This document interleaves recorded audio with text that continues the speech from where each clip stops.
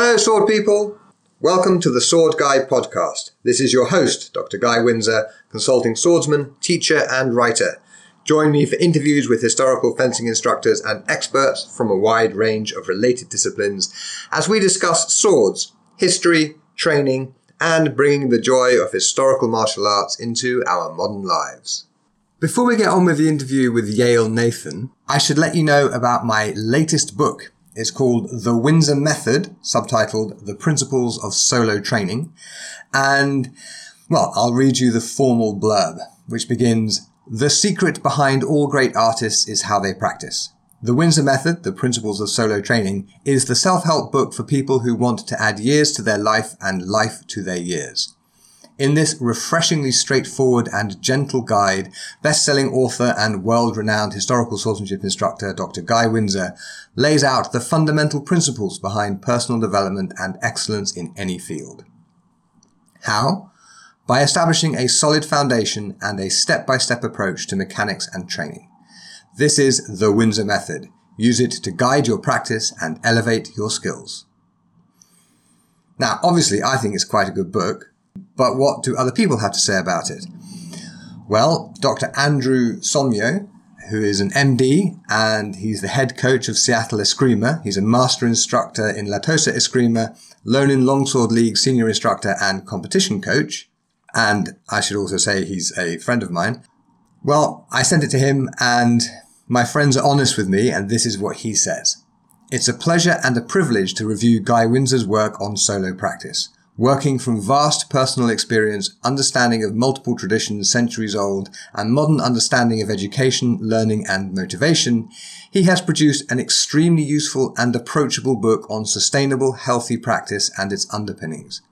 Starting from first principles, Guy takes you through the prerequisites for developing a practice, provides specifics to implement, then addresses barriers, all in a tone which invites and encourages. I wholeheartedly recommend this work to practitioners of any level." And if that doesn't make me blush, I don't know what would. So, the book is coming out on August the 5th, 2021, on all the usual retailers in paperback, hardback, large print editions and the rest. But it is currently available right now as an ebook only at guywindsor.net/solo.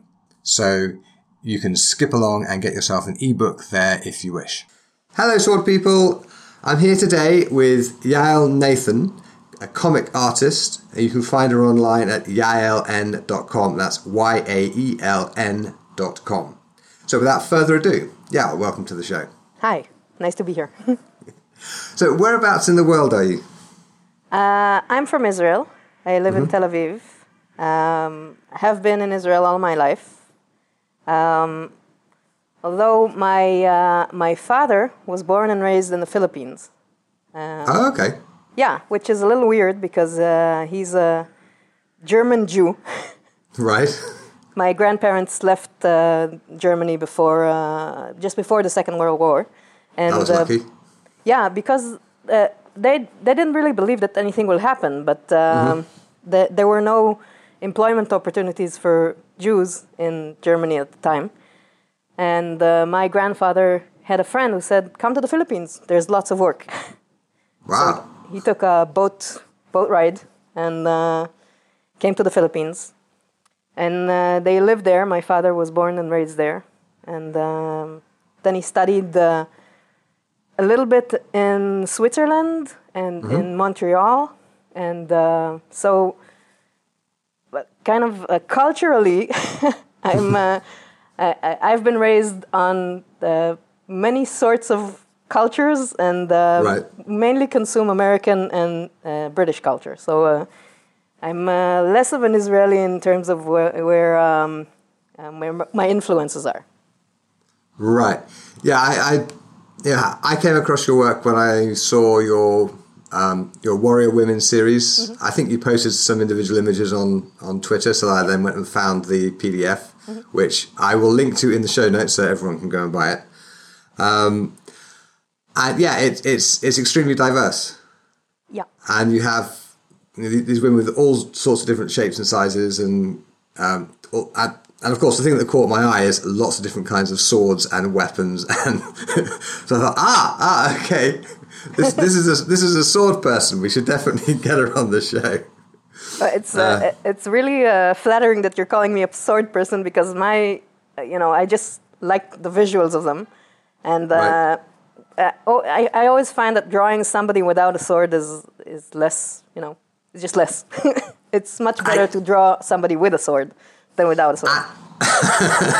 Well, I completely agree, and it's, of course, it's much better to have a sword than not have a sword. So Right. it works in real life too. And two, if possible, maybe more, and other weapons if we can add them, like a bow, and arrows, daggers, whatever Axes. I can fit in. Yeah, whatever I can fit in is good. Excellent. So I think you're best known as a comic book artist, with work like EL Comics Midnight Radio with Ehud Lavsky. Is Right. Ehud Lavsky where the EL comes from? Yeah, exactly. Right, okay.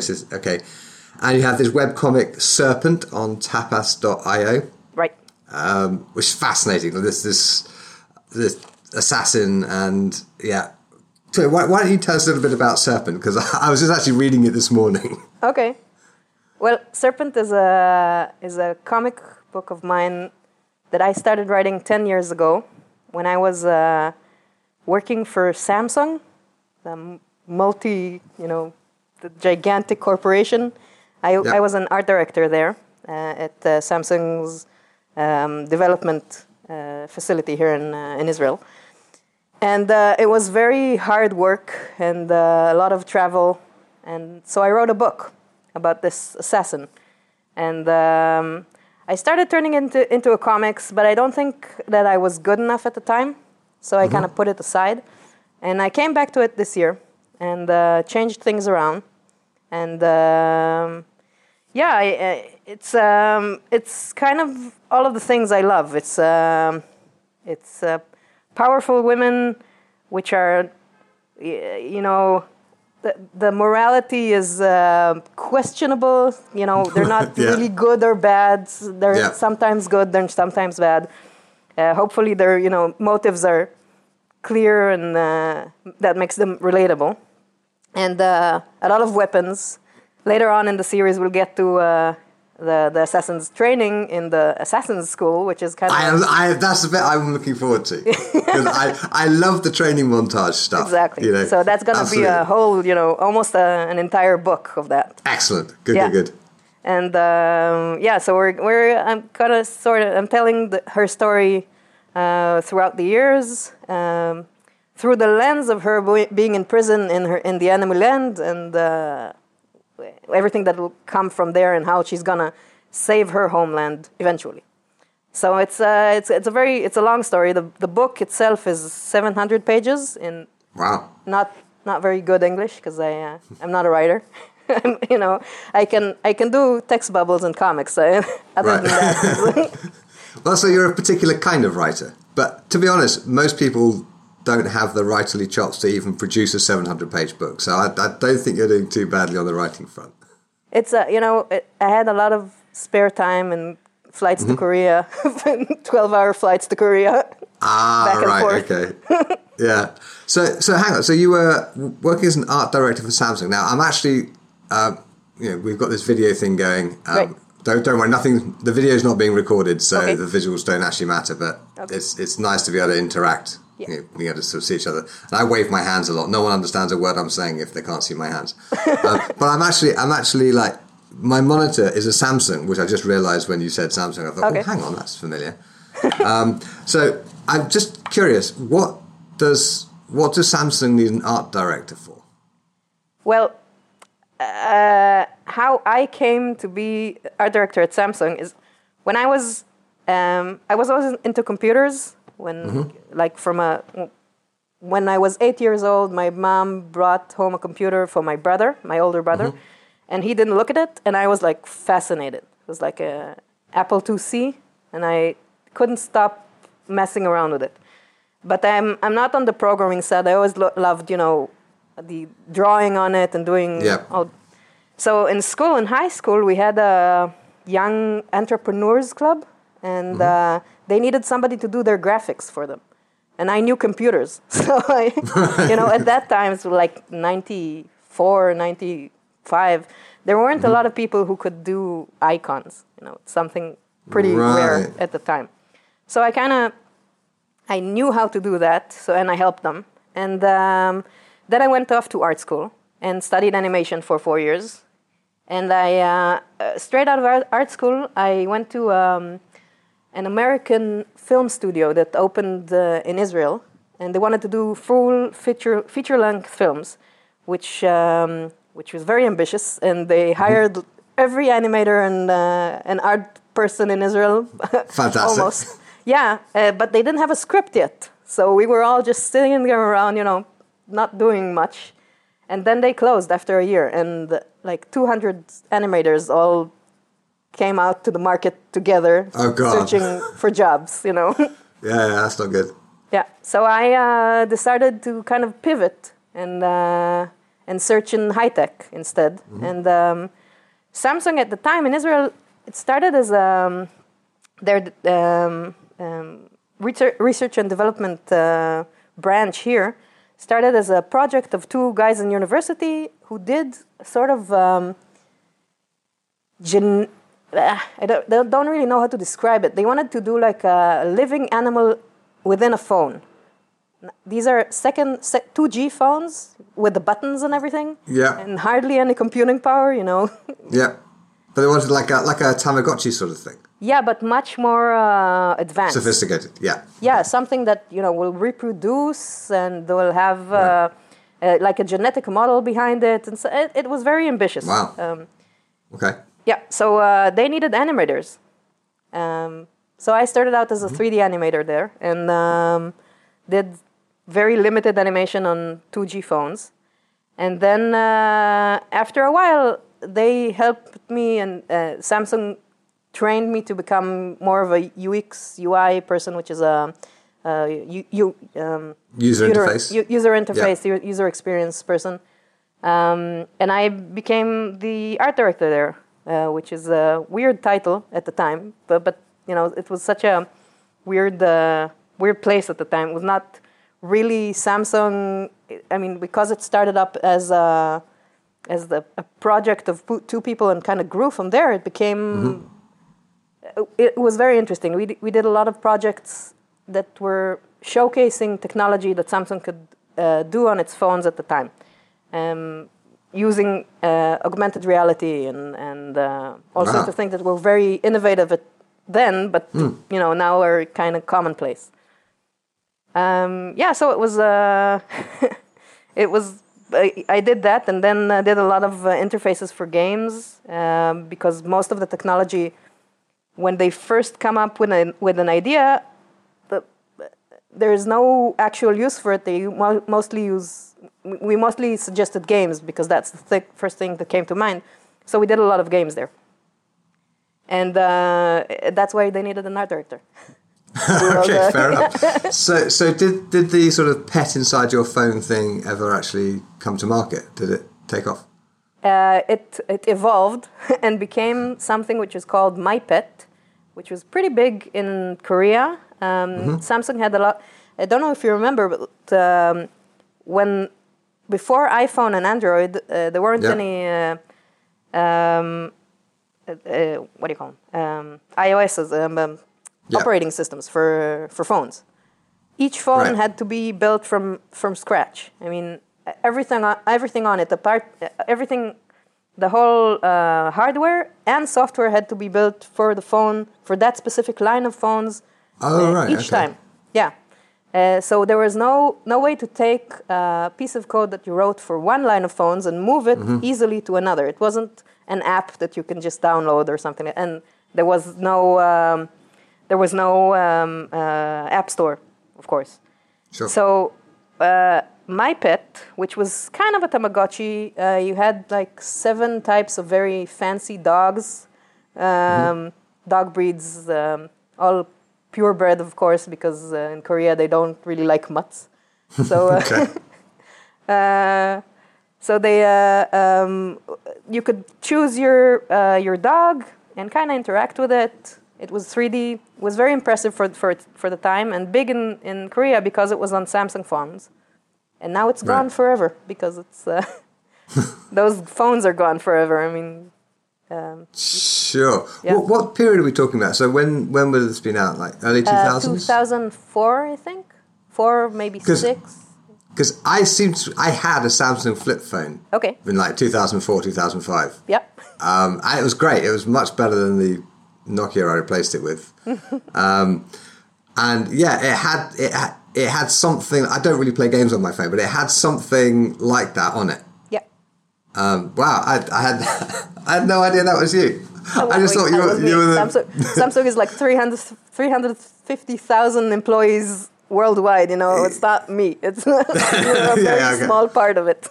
But you were involved in Yeah. So I guess you were like producing the actual animations that made these pets behave. Yeah, exactly. Appear on the screen. Okay. And you've done some work for Idea and Design Works Star Wars comics, which also, by the way, makes you Sword World royalty, because we are all completely obsessed with Star Wars and Jedis. And I should say here that actually my main claim to fame is in 2006 in Singapore. I taught a seminar for the animators who were working on the Clone Wars series. Wow. Right, so a longsword seminar, and at the end of that day's class, they got out the lightsabers and asked me to advise them on, okay, well, we've got a character who holds the lightsaber like this. How would this meet that, and how would they fight each other? And so, that's like one day, right? Amazing. That was my total involvement there.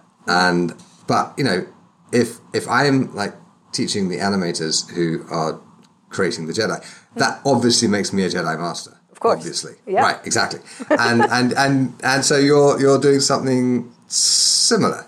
So you're producing like canonical Star Wars stuff. So you have to tell us all about that, starting at the beginning, please. Okay. So I did the women warrior illustrations, and put them on Twitter. I didn't really have a following on Twitter. I've been there for like 10 years because I've been on the internet, but not actively on Twitter, not really publishing anything. But I put them on my Facebook, where I have mostly friends. So it's I put them on Facebook, and they became pretty popular. So I thought maybe I'll try and put them on Twitter. And they became very viral. And kind of every time I posted a new series of warriors, they spread out, and they became mostly popular with D&D and role-playing game people, which a lot of what I really loved is seeing a lot of mostly women, but also a lot of men, telling me that it's so refreshing for them to see something which isn't like the typical warrior. The Conan thing or the She-Ra thing. Yeah. Also in terms of their dress, meaning they're. I'm not historically accurate. I don't really know. I'm not a researcher. I just know what I like visually. If it's good, it looks good, I like it, and I draw it.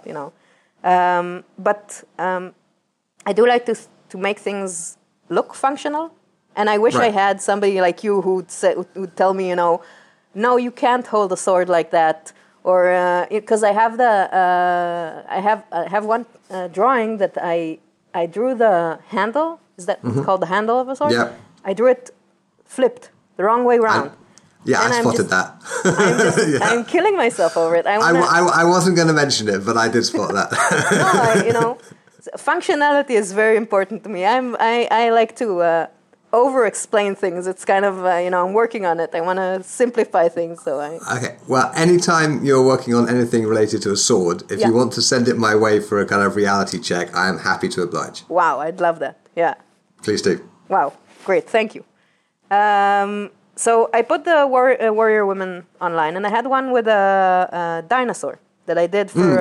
yes!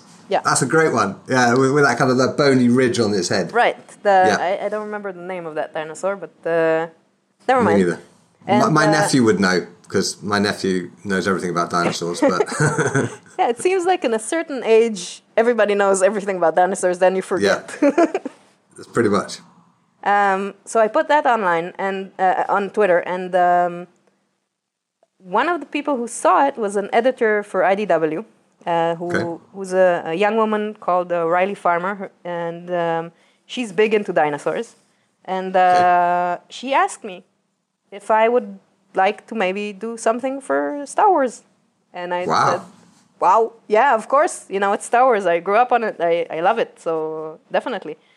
So I did a little test for them, which involves drawing several of their characters in different poses and seeing if I can actually, match the likeness and things like that.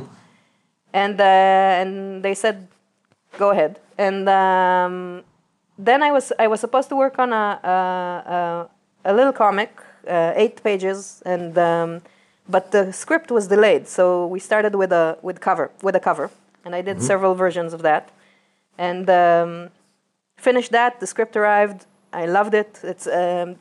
I worked with the writer Jordan Clark, and I really loved his storytelling and the fact. And I think also Riley, the editor's choice of story here for me was really amazing, because it's a little romantic.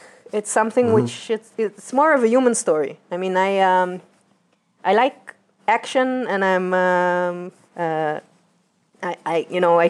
can do maybe big scenes and stuff like that. But I love drawing actual emotions and people connecting, and something which it has more of a human element. That's also what I have with Ehud, the writer that I work with currently, ongoing. He writes very human, connected stories. So I did a comic, the comic that Jordan wrote, and which is the story of Beckett and Rio and Val, the characters from Solo. Yep. Which I guess it's canonical. I don't know if I made things up. I mean, they but if it has the Star Wars logo on it, and it's authorized by the owners of the IP, and it's published, it is by definition canonical. Yeah. So yeah, you're one of the writers of Star Wars canon now.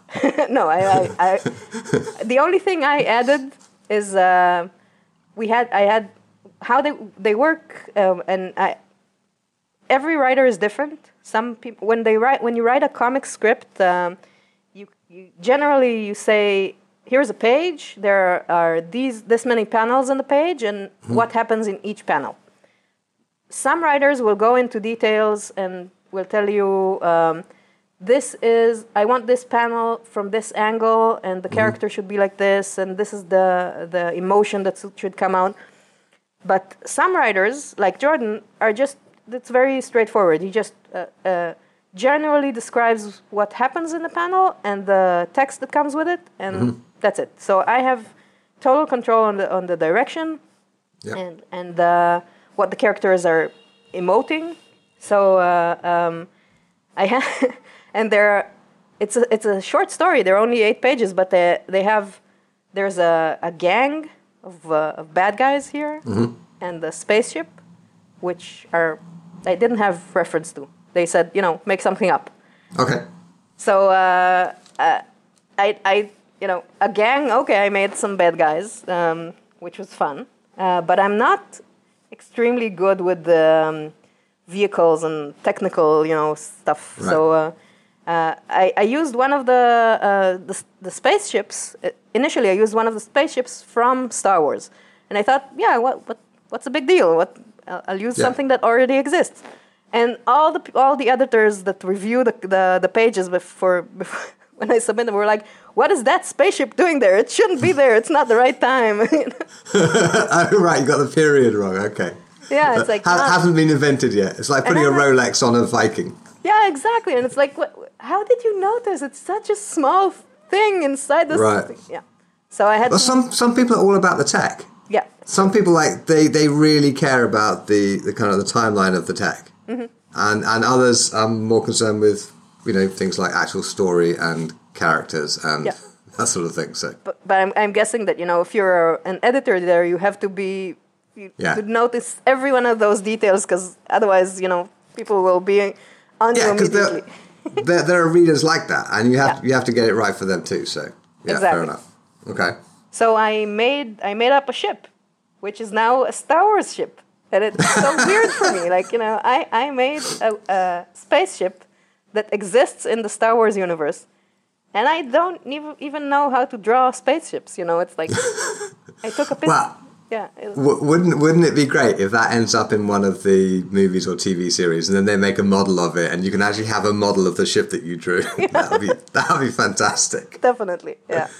And it might make it easier to draw it again from different angles, if you know. Yeah, because I only used one because I can't draw ships. So who are your favorite Star Wars characters to draw?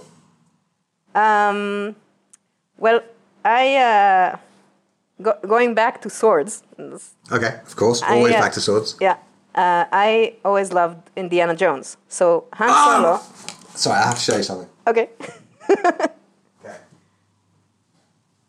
Right, this jacket. Whoa! And this the whip. jacket. Yeah, this jacket comes from West Leather, and it's the Raiders jacket designed by Peter Botwright. It's from the same factory, made by the same people who did the ones for the movies. Wow! And of course, yeah. So I imprinted on Indiana Jones when I was about 9 years old, and I just never got over it. But now I'm a grown up, I can actually afford to buy proper bullwhips, not make them out of string. Amazing.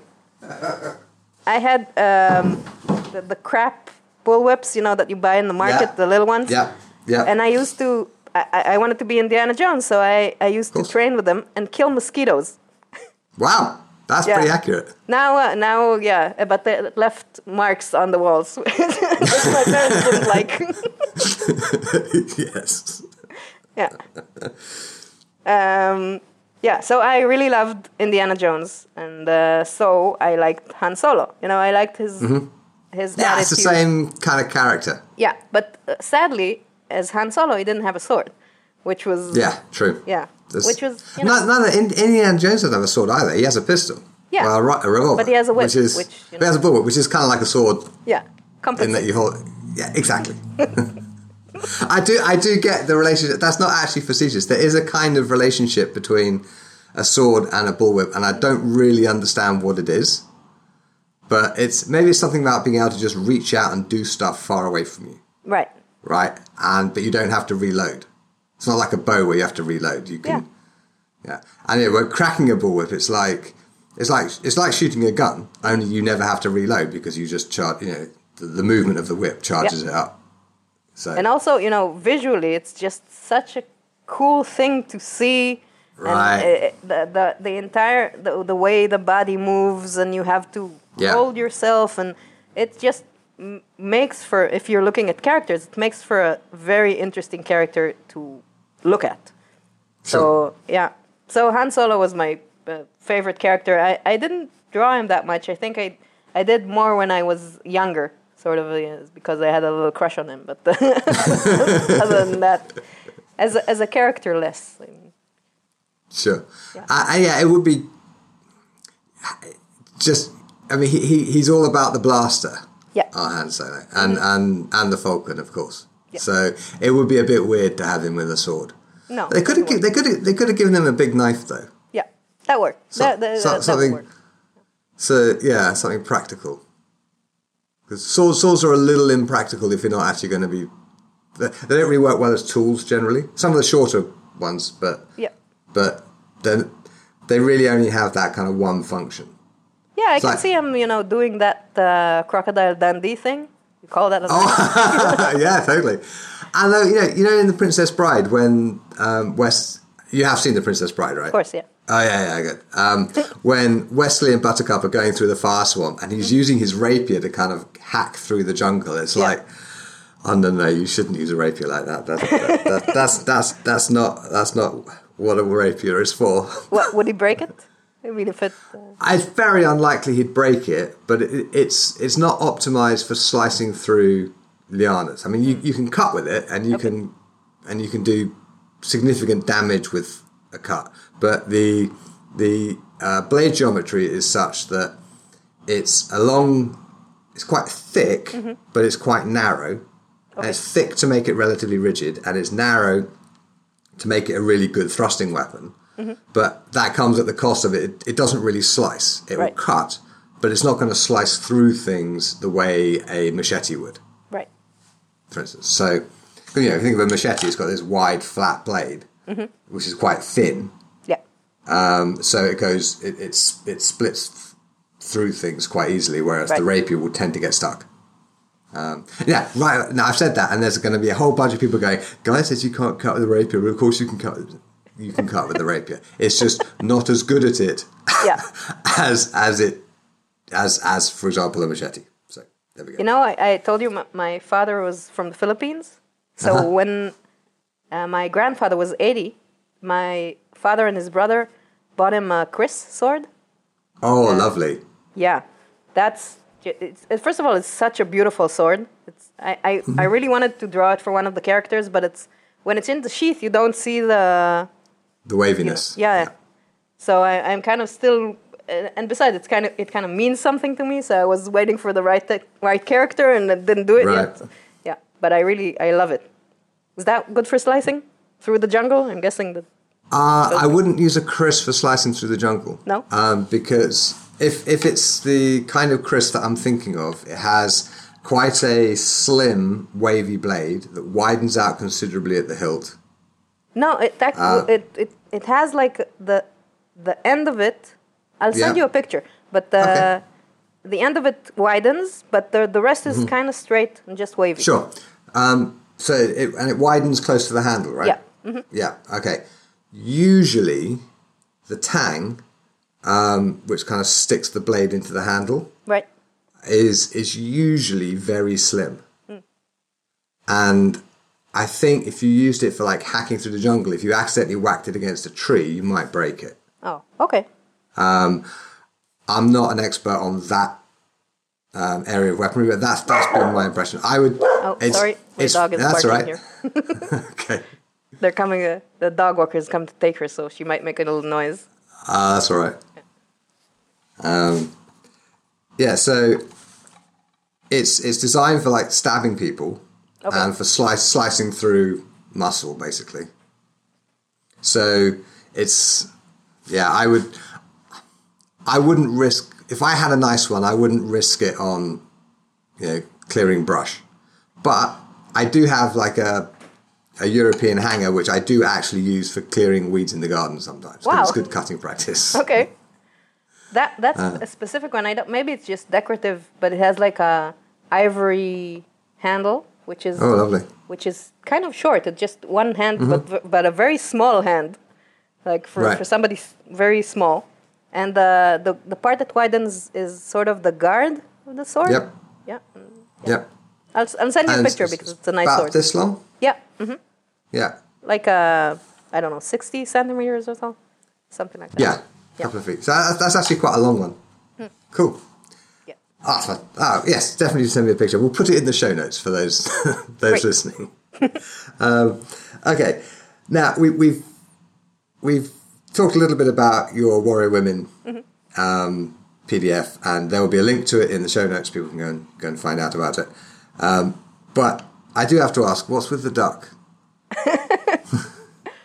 Well, apart from interesting characters and a lot of interesting clothes and stuff, I always loved animals. When I was younger, I wanted to be a vet, but then I figured out. My dad's a vet. Oh yeah. Yeah. For big animals or? Well, he's done all sorts of animals. He worked in Kenya in the 60s and he's doing mostly agricultural stuff. Okay. So cows and goats and what have you. Right. As part of projects in places like Kenya and Uganda and Peru and whatever. So basically to improve agriculture so that poor people can eat more. Oh, amazing. Yeah. But while he's there, of course, he's also been doing work on like the local wildlife. Right. Or for zoos and what have you. So, like lions and cheetahs and rhino and amazing. yeah. So he did all of that. We have some great pictures at home. Wow, that's I loved animals. It was I had the main thing I drew when I was younger was animals. I had a book, animal illustrations, and I copied all of it several times over, and so I always like to incorporate. Not always, but I sometimes like to incorporate animals with my words or illustrations because I think, first of all, they bring a lot of character with them, and there's a lot of emotion that can come from an animal, and a lot of time humor, because they're there. They're funny. They're funny. They're not necessarily they don't know what they're doing there. They're sort of. And their interactions with the human characters can be, something to play against, which is,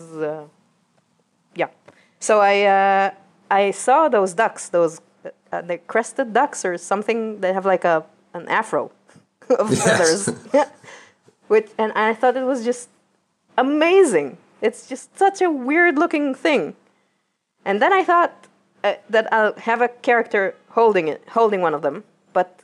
When I was working on it, my internal logic for the thing was she makes the arrows and she makes so she uses the duck for the arrows. Maybe I don't know if that's something that people do, but maybe. So that's why she's carrying a duck. She's gonna pluck some feathers and use them. So do these warrior women characters in your head, do they have names and stories attached to them?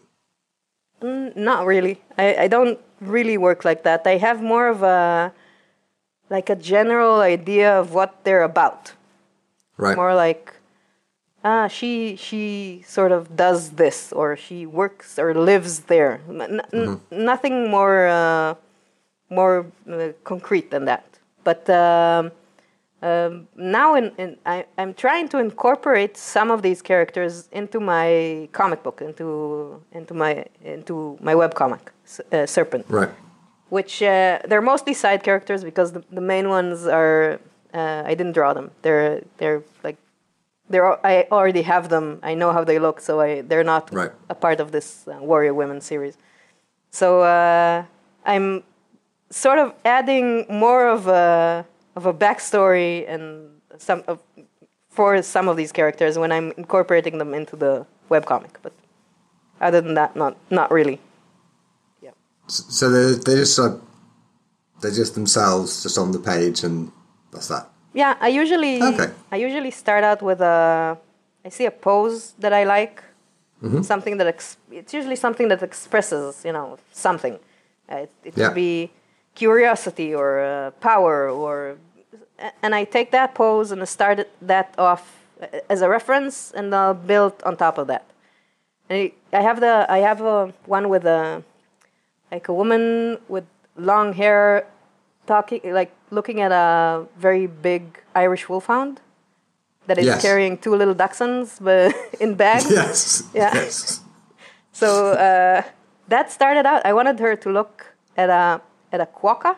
Quokka is it's an Australian animal, which is the most photographed selfie animal, in the last couple of years, because it has an amazing smile. It looks like a little teddy bear that constantly smiles. And I have, I think that it's on my Facebook. I have a time lapse of me drawing, and you can see me trying to make this quokka work there, and then not figuring it out, and saying, okay, I'll do, because I always wanted an Irish wolfhound, I'll do an Irish wolfhound. Instead? Yeah, instead. Ah, well, they're pretty much the same thing. Yeah, of course. Close enough. Definitely. Fantastic. So I tried to commission some art from you. Yeah. And you have too many other projects on, which is great because it means there's more art coming, which is always good. But how do you choose your projects, and what are you working on that's keeping you so busy that you can't even take commissions? Not even from swords people. Right.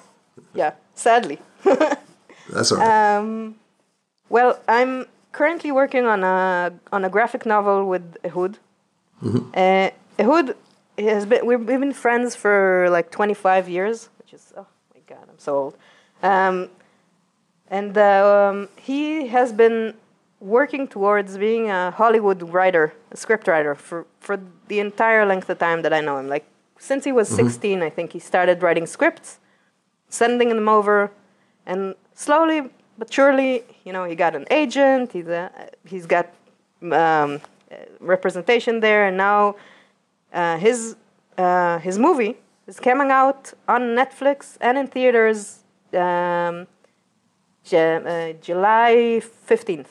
It's called Gunpowder. Really? Yeah, amazing.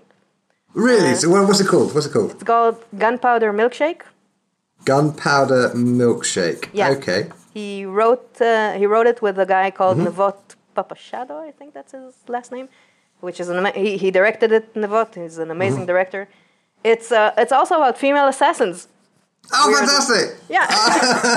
Well, I'm definitely watching that. And it's such a fun, amazing, action-packed, really fun movie. So I've been working with Ehud for a really long time, and he has something. His writing is very relatable, and as a comic writer, he always knows how, like, his first few frames always catch people. We put Midnight Radio, which was our first comic book online, comic story online, 6 years ago, I think. We did it for like a magazine, and then the magazine never came out, so we said, okay, we'll put it online, and it got 500,000 views on its first day. Jesus. And we came out of nowhere. We had no following. We just on Imgur, the image sharing site. Yep. We put it online, and it made it, weird. Wow. So we didn't know what to do with that. We said, yay, fun, let's do another. We did the next one. It got it. I was working at the time in a game company. I stayed in high tech. And the second one we put out was even bigger. And then the third one we put out was the biggest, with millions of views. And then we put them out on Board Panda. It got like 20 million views, which is yeah. But we were idiots. We didn't, we did nothing with it. We didn't know that we were supposed to collect people into like a page and. Oh no! Yeah. Oh my! So you didn't actually make like several $1 million out of that. No. Wow. Some people, if the people who saw the comic knew that we were behind it, that was a bonus. I mean, that's. Oh my goodness. Yeah, it was just, we put it online, became part of the internet, the lore of the internet. And that's it. So we've been making comics ever since, very slowly. Ehud is writing for Hollywood and making projects. So when he has time, he writes and I draw. And I left high tech a few years ago to decide to do this full time, because so I'm slowly eating my savings and doing comics. So now we're doing a graphic novel, and hopefully we will also maybe make a movie out of it one day. We're not. Everything is very. Ehud has been in Hollywood for so many years and had so many projects that I've seen the arc of things. Yeah. So many times where they're interested, they even make an offer, and then it fades out. And the chance of something happening is so low that it's amazing to me that his movie was made and it's coming out, and I'm really happy for him. And I'm, if something else happens from now on, that's amazing. But we're doing the graphic novel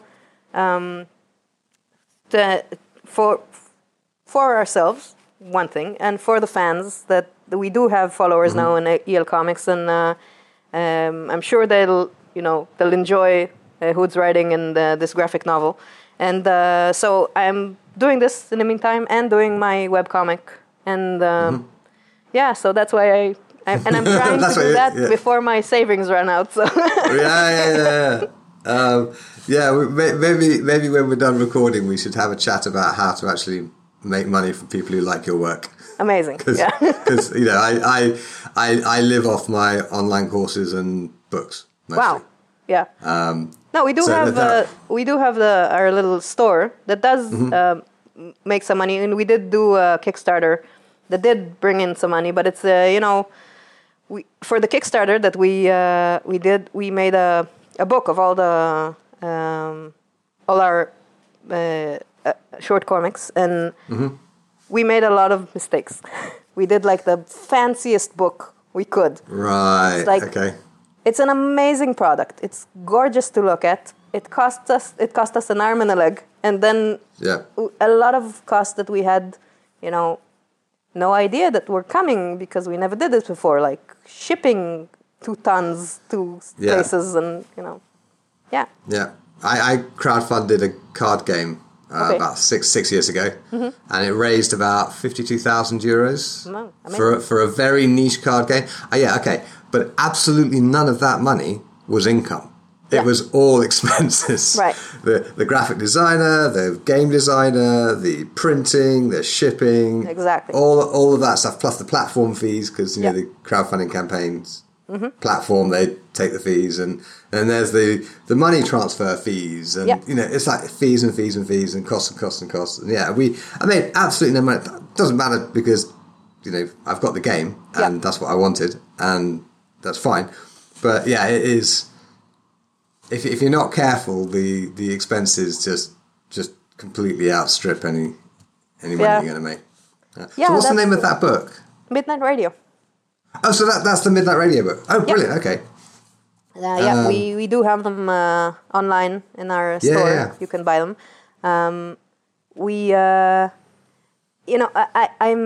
It was such a hard experience, that Kickstarter thing. It's not something I think I would do again, but like you said, you had the game, you have the game, we have the book, which is nice, A physical product is nice. Physical products are hard. Yeah. Because there are these fixed costs. Every time you sell one, you incur costs. Exactly. Digital is so much easier. Right now I'm producing an audio book. This is like the nichiest niche project you can imagine. In 1599, a guy called George Silver wrote a book called Paradoxes of Defense about how terrible Italian rapier fencing is and how wonderful proper traditional English martial arts are. Right? And of course, the English all ignored him, and they all switched over to, all the English gentlemen went to rapiers, and Silver was a voice howling in the wilderness.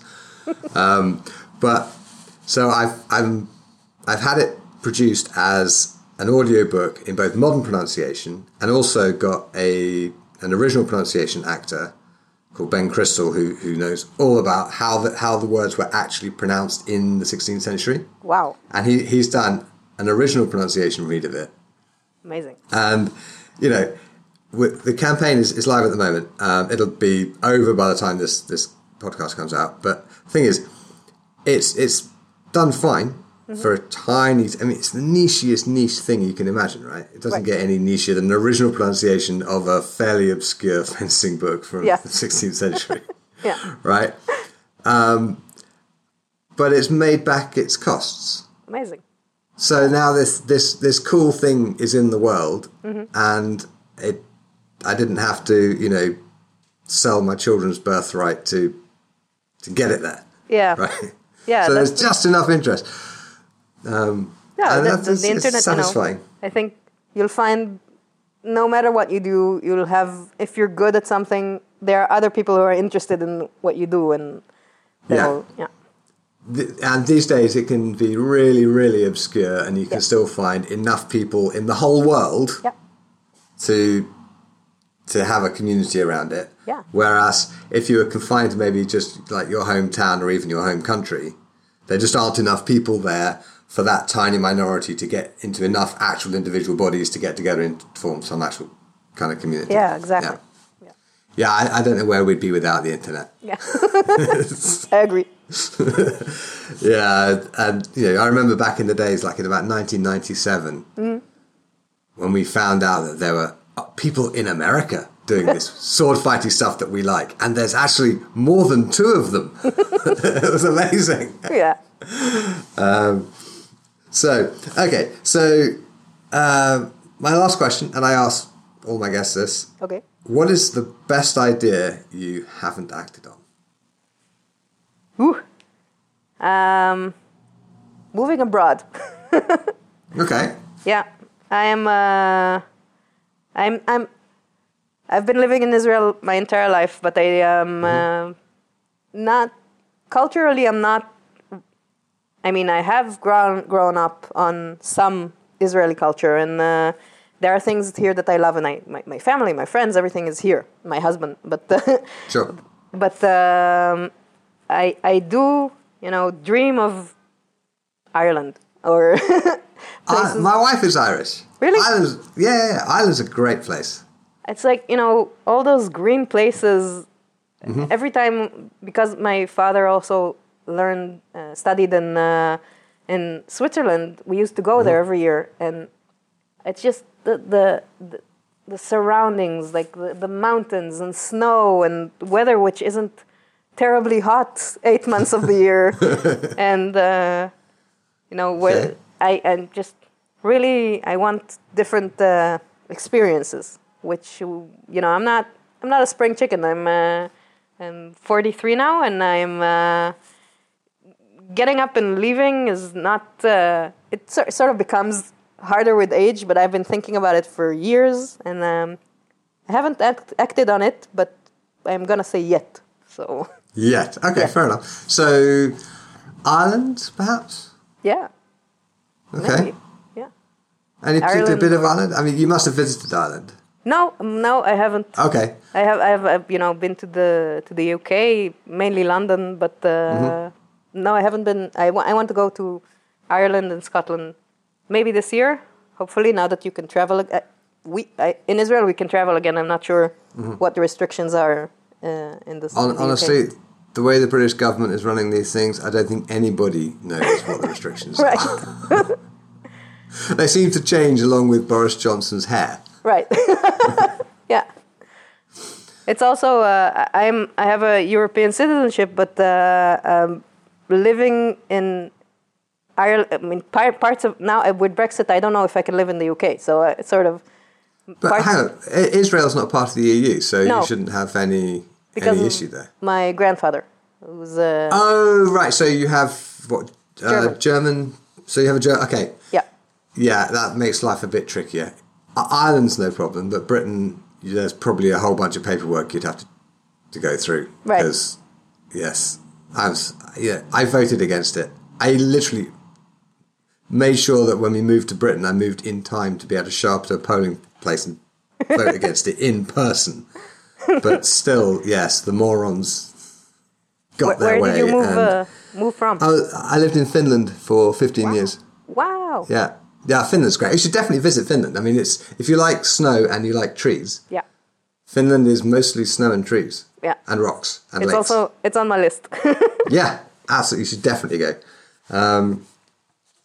So you like to actually live outside Israel for a while. Mm-hmm. Okay. That's my favourite way to travel, really. I like to go to different, in 2015, my family and we went to Italy for 3 months, which it's enough time that you're you get a feeling of what it's like to actually, you're not just like staying in a hotel and going to the tourist attraction. You're actually you're going grocery shopping and Yeah. wandering around Actually doing the living. various things. Yeah, exactly. And it gives you a real feel for the kind of the rhythms of the place, which you don't get if you're a tourist. Right. I think okay. maybe maybe we should start like that.